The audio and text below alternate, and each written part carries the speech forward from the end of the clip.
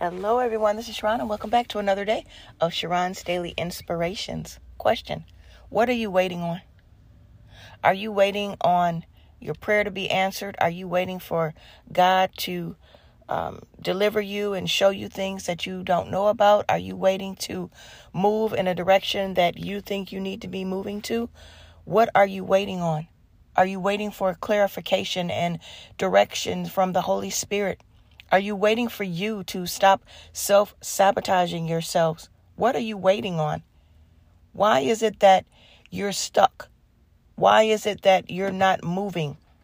What are you waiting on? Are you waiting on you to move out of the way and God to move into the presence of your life?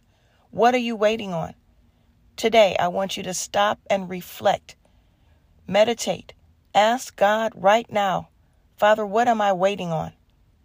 If you need to move out of the way, I need you to move out of the way. Thanks everyone for listening. Make sure that you start to follow me and subscribe to the channel and go back and listen to the other podcasts as well. Thank you very much for your support. Have a wonderful day. I'll talk to you soon.